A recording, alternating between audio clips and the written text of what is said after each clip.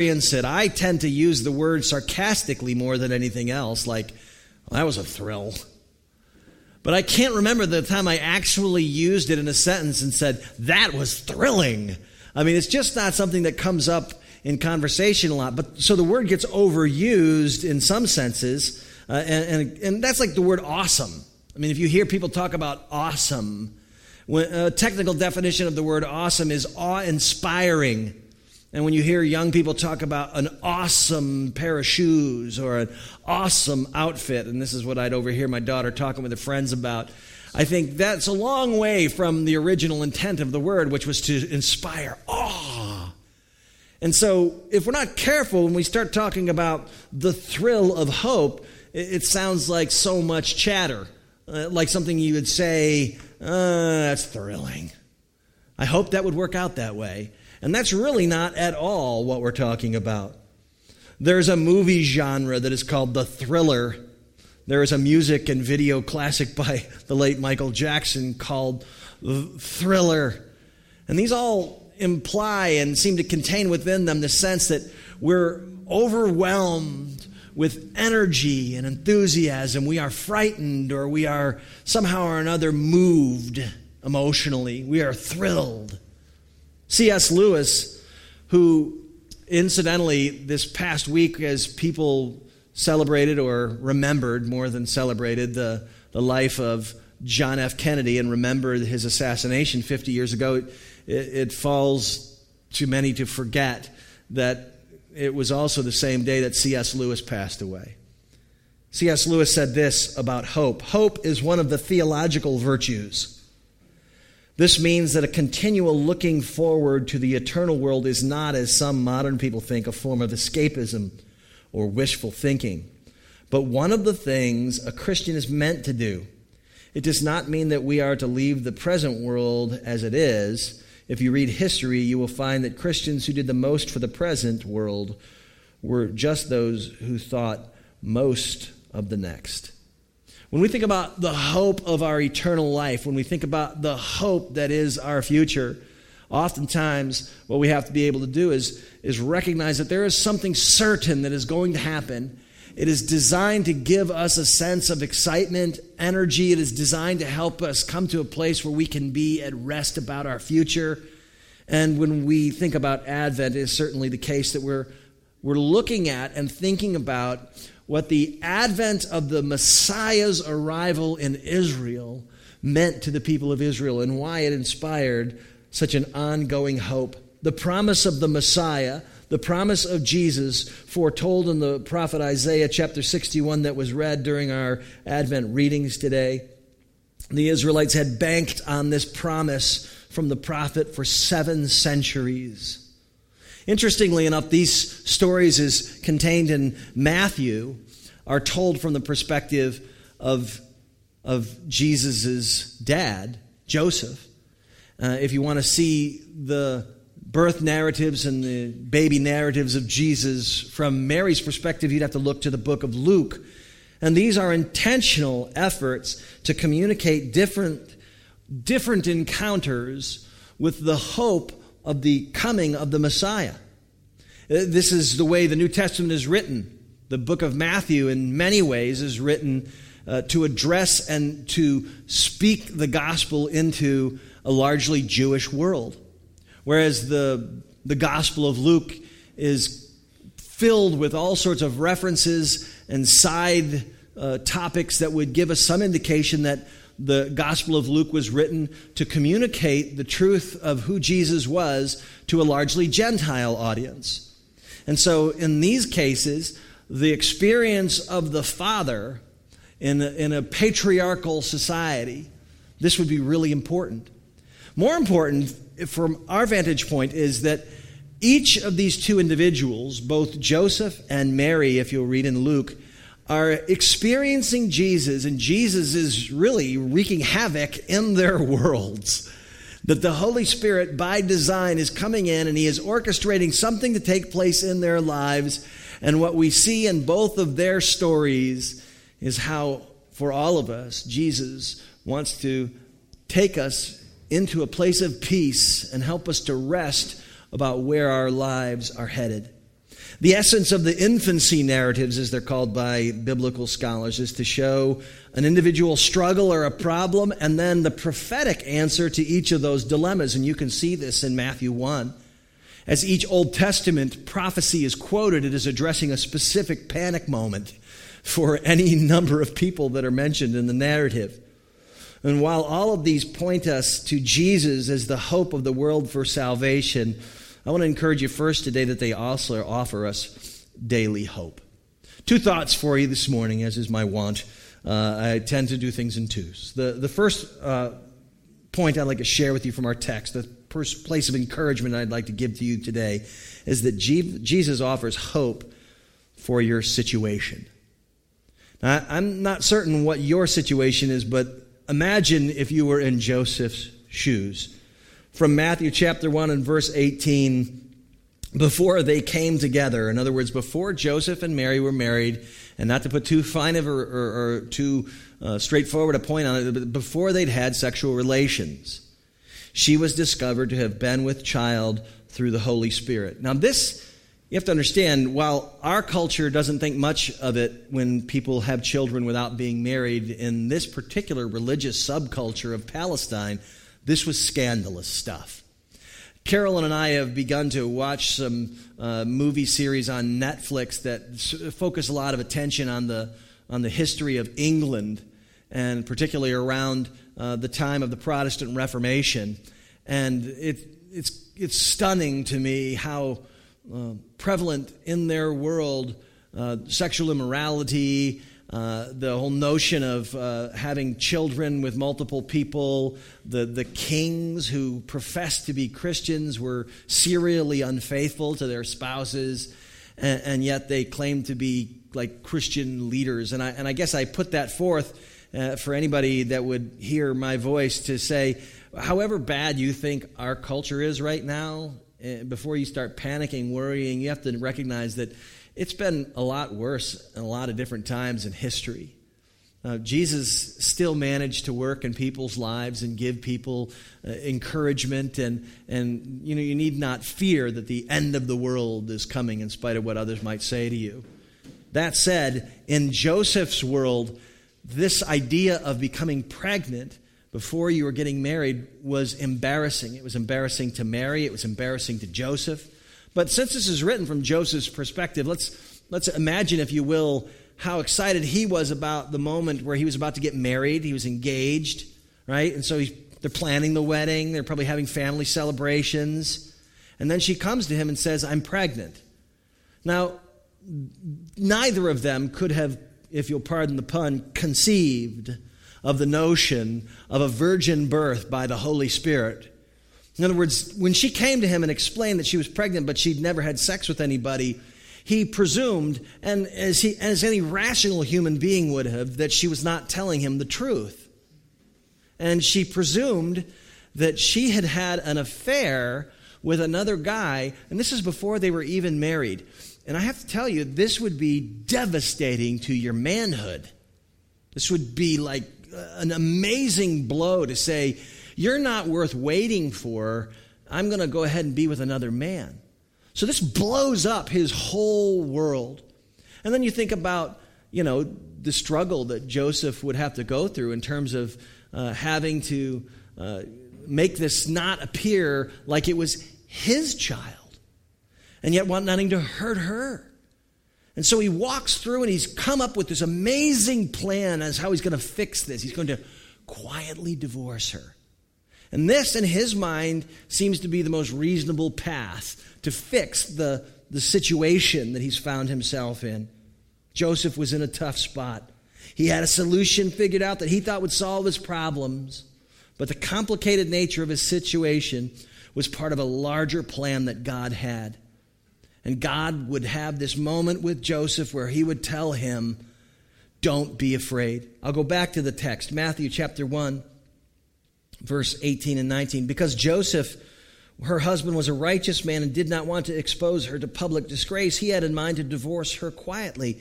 But after he'd considered this, an angel of the Lord appeared to him in a dream and said, Joseph, son of David, do not be afraid to take Mary home as your wife, because what is conceived in her is from the Holy Spirit. He addresses, I think this is so kind of the Lord to not think less of Joseph. He says, don't be afraid. So imagine what Joseph would have been afraid of. He would have been afraid of what others would have thought about him. He would have been afraid of the storm, the crud storm he was about to walk into. I mean, there would be quite a bit to be anxious about. And the angel of the Lord says, don't be afraid. And one of the ways he puts Joseph to rest is the hope he offers for this situation. It is something that you and I are called into as well in our lives, regardless of how difficult the circumstances of your life might be right now. Joseph needed to trust the Lord that the dicey situation he was in was designed to bring about the glory of God, and that obedience to God would be the means by which he would experience blessing from God. So you and I, this is a daily experience if you call yourself a Christ follower. So many times life situations and difficulties throw us for a loop. We don't know why God is taking his time to bring about something in our life that we've been waiting on. Maybe it's a job. Maybe it is a spouse. Maybe it is the changing of your spouse. Maybe your spouse is really difficult in some way, as my wife's spouse is really, really challenging. I want you to know. Perhaps you're discouraged, and you may even said something along the lines of, I'm losing hope. This quiet confidence that you have that the situation is working itself out, that God is superintending the process, and you can trust him that at the end of this, because he works all things together for the good of those who love him and are called according to his purpose, Romans 8:28, because he has promised to providentially organize your life, he is saying to you and I, your life is part of a bigger plan to bring about the glory of Jesus. Whatever your situation is, I can assure you of this, and I'm completely sympathetic. I understand how difficult it is for us to believe, particularly the cruddy things in life, are part of God's orchestrated plan to glorify Jesus in our lives. But this is what's happening in Joseph's life. Saying, yeah, you're walking into something that's really difficult, but take heart, have hope. You're going to name this guy Jesus. He's going to save the world. Don't shortcut this process. Obedience to the Lord is important, and it says in verse 25 that Joseph gave him the name Jesus. Jesus offers hope for your situation. Jesus' heart is to help you and I work through our brokenheartedness and to provide comfort for us in our mourning. Look at the prophet Isaiah from chapter 61 of Isaiah, verses 1 through 3. Jesus actually quoted this passage on his first sermon. He said, "The Spirit of the Sovereign Lord is on me, because the Lord has anointed me to preach good news to the poor. He sent me to bind up the brokenhearted, to proclaim freedom for the captives, to release from darkness for the prisoners, to proclaim the year of the Lord's favor and the day of vengeance of our God, to comfort all who mourn." This is the heart of God. That he would help you in whatever situation you are in. He would help you to understand what it is that he is doing. Now, it doesn't mean that you're going to get all the answers you need, but he wants to provide a supernatural peace, a hope, something that gives you confidence, something that helps you hang on and believe that he's going to provide for your needs. Thanksgiving was really fun for me. I have 3 nephews and a niece that live in San Diego.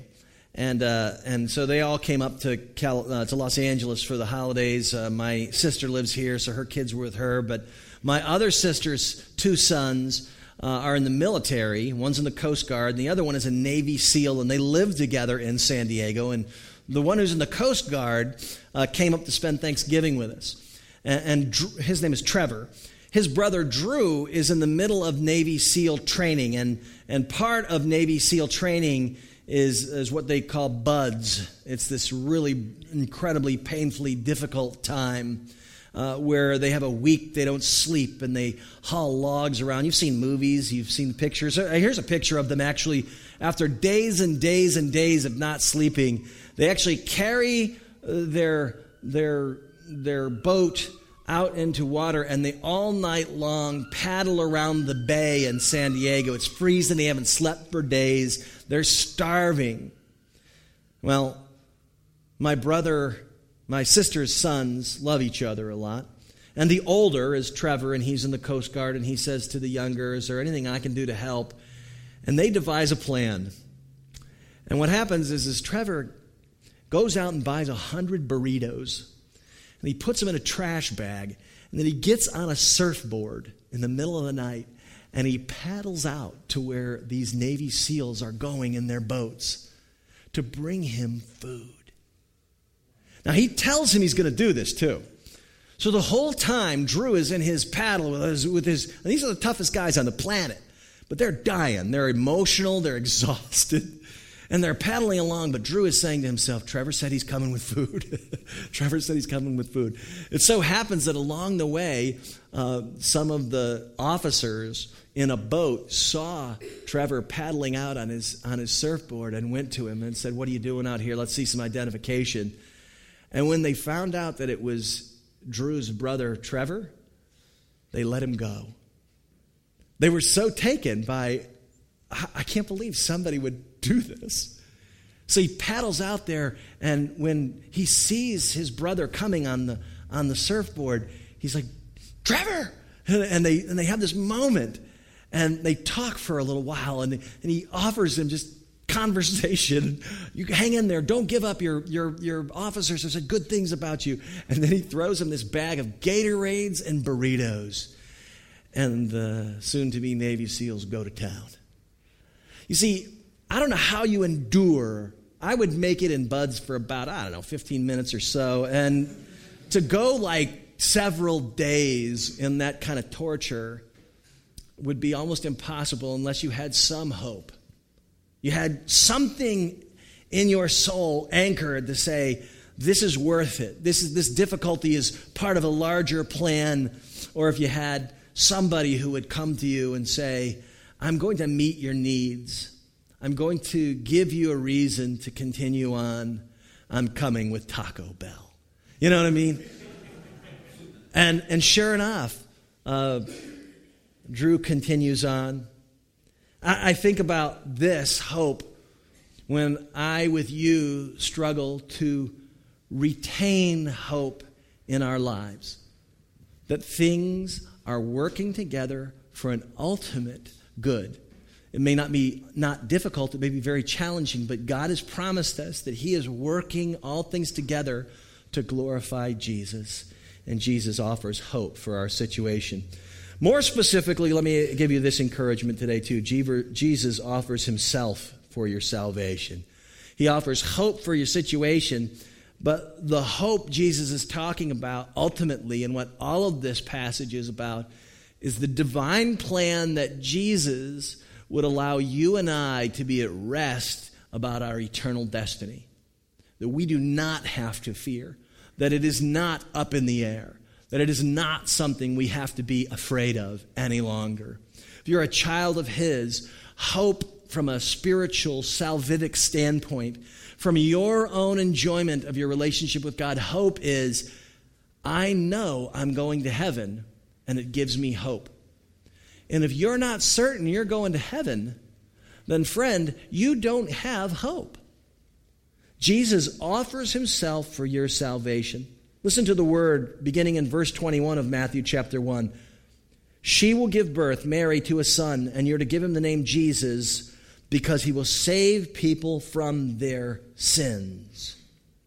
And then later in the passage, the virgin will be with child and give birth to a son, and they will call him Emmanuel, which means God with us. What Jesus is doing is rescuing us from our sins so that we can enjoy the presence of God, so that we can enjoy Him with us. And in spite of what so many so-called Christian theologians are speculating, understand something. Jesus' primary purpose for coming was to die in our place to pay for our sins.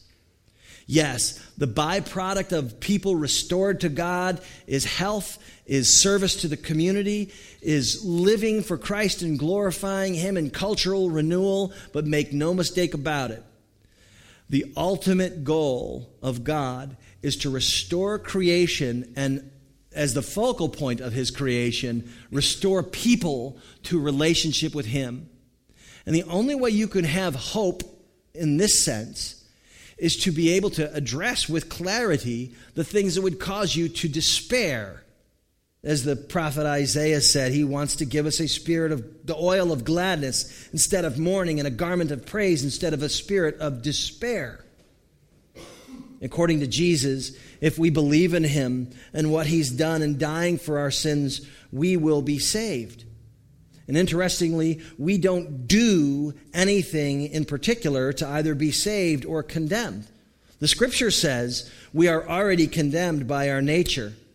In simple reliance upon Him, we are rescued. You don't believe me? Well, let me read a familiar passage of Scripture for you from the words of Jesus. This is some of the people who are attempting or in theological circles to kind of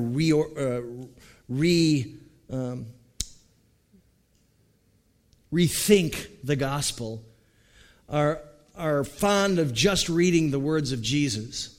So let me go ahead and quote from Jesus in John 3. For God so loved the world that He gave His one and only Son, that whoever believes in Him shall not perish but have eternal life.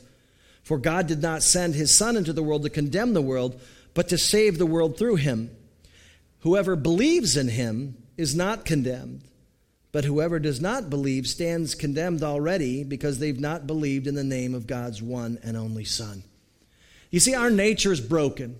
We are born into a broken world. We are born into a broken world. We are fallen, every single one of us. The Scripture says not only are we not imperfect, but by nature we desire to do the exact opposite of what God tells us. And that which we do that is great is by some miracle evidence of His grace in our life. I'll give you a couple of examples of that. I have never robbed a bank. And I could take that as credit, but let me just, I could say, look at me. I have never robbed a bank. I have never stolen from a cash register in 48 years of life. But guess what? I have never had to. So in some ways, I can't really take credit for something that, God has been gracious and provided me. I've never been impoverished. I've never been in a place where I was going to starve. I've never had to steal. And so I can't really take credit for never stealing. People say, I feel like I've made some good choices with my life. And I think, well, that's great. Did you make yourself? Did you create yourself with the intellect that you have? Did you choose which family you were going to be born into? There's so many evidences of where God has been exceedingly gracious to us. And so Jesus is saying to us, I have protected you in some ways from the brokenness of this world through my graces, my good graces. I've given them to you, but left to ourselves, we are going to do that which satisfies our needs in spite of what God says about things. This very nature is condemnable itself. Romans chapter 3, verses 22 through 25. This righteousness that is offered in Jesus is given through faith in Jesus to all who believe. There's no difference between Jew and Gentile, for all have sinned and fall short of the glory of God, and all are justified freely by His grace through the redemption that came by Christ Jesus. God presented Christ as a sacrifice of atonement through the shedding of His blood to be received by faith. When Jesse Jackson ran for president in 1984, I was pretty fascinated by the experience. My dad was a liberal politician, and so being around my home, that was something that was part of our life, was hearing the rhetoric of this amazing civil rights speaker. Now, he did it again. He used the same terminology in the year 2000 when he visited the town I was living at the time, Tallahassee, Florida. And he had a refrain in his speaking where he would say, keep hope alive. Perhaps you've heard the Reverend Jesse Jackson say such a thing. Keep hope alive. It's his whole, and it's such an amazing speaking style, the call and response preaching methodology of the African-American pastor. And I can't do it because I couldn't be any whiter if I tried. But Jesse Jackson's skilled beyond words as an orator, and he this refrain just echoes, keep hope alive, keep hope alive. And I really didn't understand it in 1984. I had a little better understanding of it in 2000. But one of the things that's absolutely true is that hope is worthless if you're not hopeless. In other words, you don't understand the need to have hope until you're at a point of despair. The prophet Isaiah said that we were going to be given a garment of praise instead of a spirit of despair. And you may say to yourself, I don't feel like I'm despairing. Well, that could conceivably be why many don't ever call out for Jesus, because they don't really want to see themselves as in a place of danger, a place of judgment, a place where Jesus said, if you don't believe, you're already condemned where you stand. So by not believing, you're just kind of continuing with the natural program that is this world. But by believing, you come to a place where you're able to securely say, I'm going to go to heaven. This is ultimately the question I'd ask for you. Are you desperate for forgiveness? Because if you're not, then the offer of forgiveness isn't going to seem like that great of a deal. And your response to the one who offers it isn't going to be that of praise. You're not going to have put on a garment of praise instead of a spirit of despair if you feel like, I'm not that bad. I don't really need forgiveness that badly. I'm an okay person. See, unless you are hopeless, hope is worthless. You have to be able to see yourself as in desperate need of forgiveness. And if you're really in need of forgiveness, if you feel like you're drowning in your sin, or you have a gnawing sense that you'll never be able to live up to God's standards, I've got good news for you. Those things are true according to Scripture, and there is hope. You do not have to be afraid of God's standards any longer. You may say, I'm not that bad, I'm just a little bad. Well, you're not going to appreciate the lifeguard if you don't feel like you're drowning. In other words, if he jumps into the kiddie pool while you're just sitting there in 3 feet of water, you're not going to go, wow, this was a really great thing, thanks. I mean, that's just going to be about your attitude. But if you've got the real sense, if you ever have looked in the mirror or woke up one morning, the morning after, and said, man, I am really not a very moral person at all. And you think, I am never, and this is my experience having grown up in church, I am never going to be able to live at the standard of holiness that these religious freaks are talking about. I am never going to be able to stop feeling guilty for the sin in my life. I am never going to be able to do that. It's at that moment of despair where the gospel comes in with hope and says, I've got good news. I've got good news. You don't have to maintain a moral standard in order to know you're going to heaven. Jesus has been exchanged for you. Your sins have been dealt with in Christ. His life has been exchanged for yours. If you're willing to say, I am hopeless without Christ, Christ is willing to put his life in your place. I have to ask you the question, are you sure you're going to go to heaven if you die? Because you can't have hope unless you're sure. Because see, the essence of hope is, I have a confidence that this is going to happen for sure. And I am able to endure. Jesus has come. Jesus is saying, I'm on the way to rescue you. I have rescued you. You can endure this difficult challenge. You can endure this difficult situation. Life it may have its ups and downs, but one day you will spend eternity with me. There's hope. You say, well, I don't know how I could know I was going to go to heaven. I'm not very good and I may do a lot of failing. No, friend, you will do a lot of failing. The gospel is that you would be cleansed of your sins completely, past, present, and future. That the righteousness of Christ that Paul spoke of in Romans 3, this righteousness is a gift to you. It's his Christmas gift to you. He's saying you can know and be at peace with God. Because of what Jesus has done, you no longer have to fear. You no longer have to be terrified of what will happen one day when you face God. You can have hope. And so are you confident in Jesus?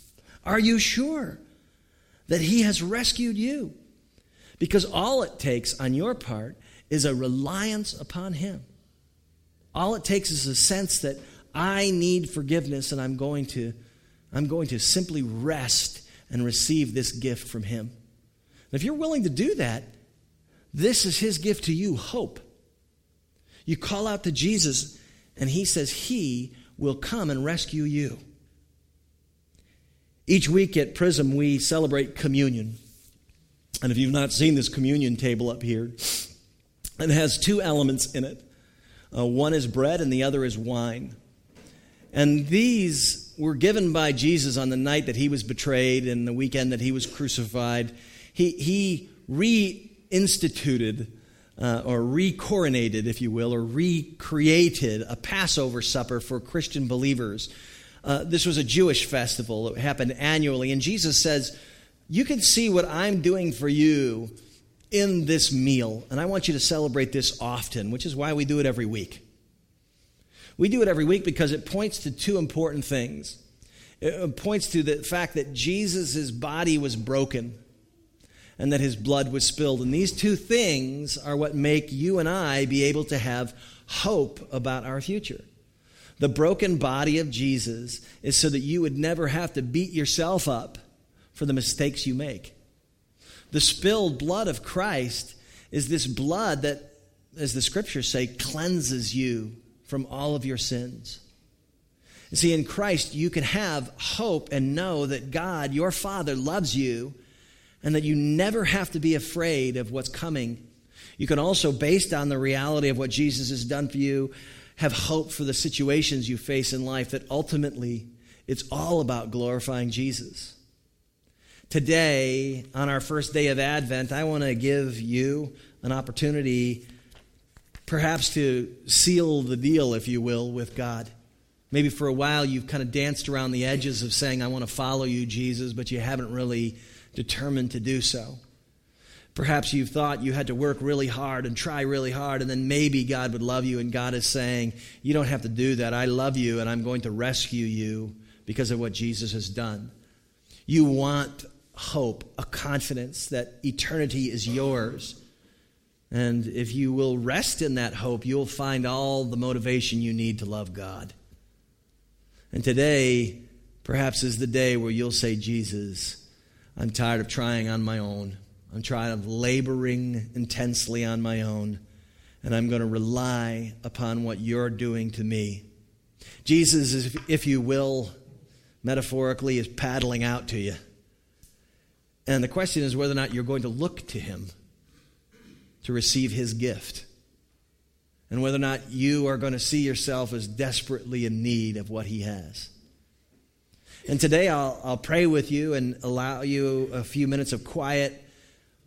But if you feel like genuinely Jesus, it's time for you to follow him, then today we invite you to the communion table.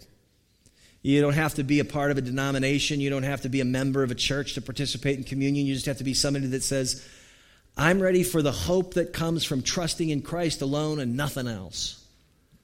I'm ready to be confident that all of my times and seasons are in his hands. I'm ready to walk in relationship with him.